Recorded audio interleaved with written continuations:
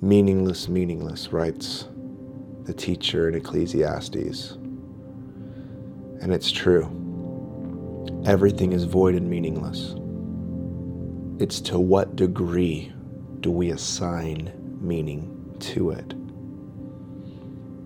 And my encouragement for you, if you're feeling hopeless and in despair, that you simply begin to make a decision to make things matter. Do they actually matter? Doesn't matter.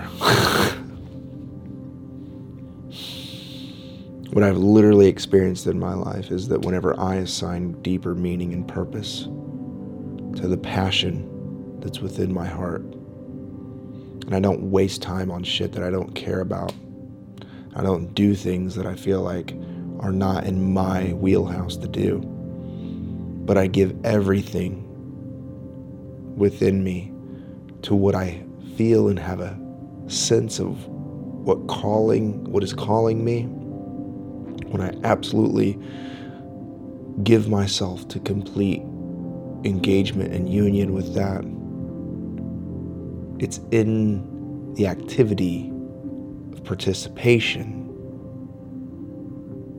that I find meaning and value. And I just choose to believe that that matters on a cosmic scale. All these near-death experience videos that I've been watching, it's all about at the end when your soul, when your light has exited your body, when your energy has exited the physical spacesuit bodily form, that it's always with love and compassion, but looking at what you did in your incarnation. And these people, they share about what they did or didn't do, and this benevolent presence that we call God always reveals to them some level of clarity around what they are on earth to do. But they get a glimpse into their being that's beyond this plane of existence. And that glimpse gives us an opportunity, gives them in those experiences to have a glimmer of hope that everything that they are doing matters. Not in the sense of punishment and reward, but for purification, for beauty. And when you begin to see that this is it, this is it, you begin to see everything is worthy of your energy, that is in tune and in line with you. And the things that come up that are difficult and hard and create inner friction and tension, they begin to happen with ease because you have a sense of clarity. It's like Jesus had a clear understanding of his union with the Father or the All. He had a clear understanding of his message of life and love and liberation.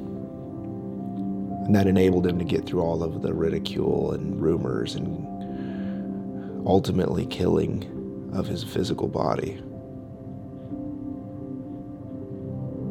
But he was able to do it because he knew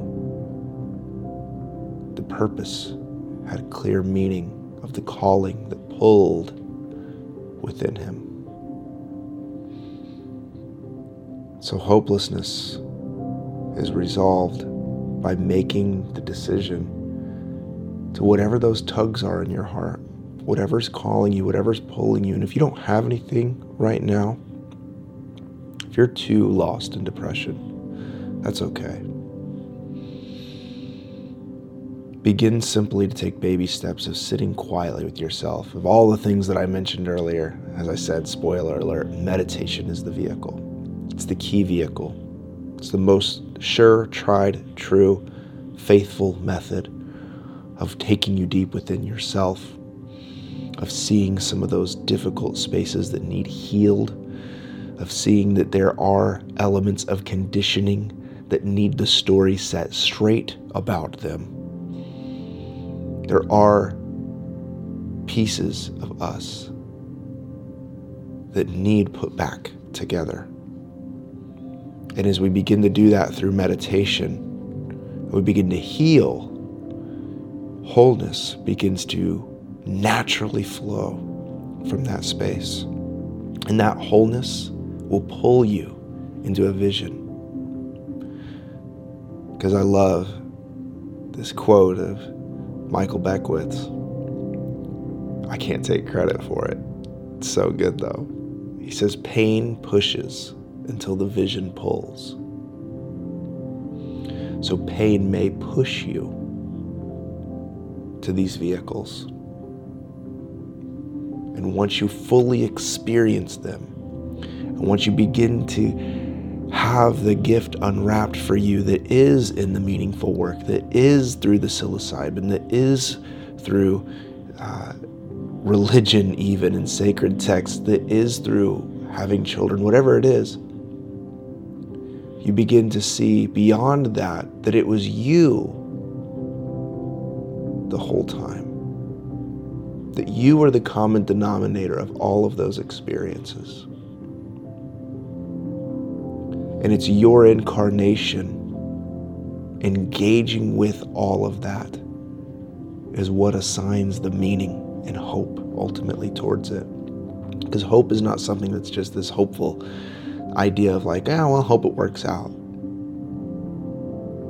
Hope is a deep knowing that no matter what happens, no matter what we find ourselves doing, no matter what we engage in, hope is knowing that it is all working together for our good.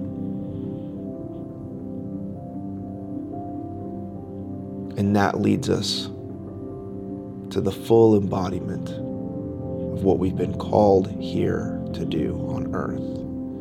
And then one day, when our soul is freed from this physical limitation and we're met with the benevolent presence of the divine, we're able to say with confidence that we were there for it all. We were intentional with it all. And we made meaning of the time that we were here. And that creates a deep sense of hope.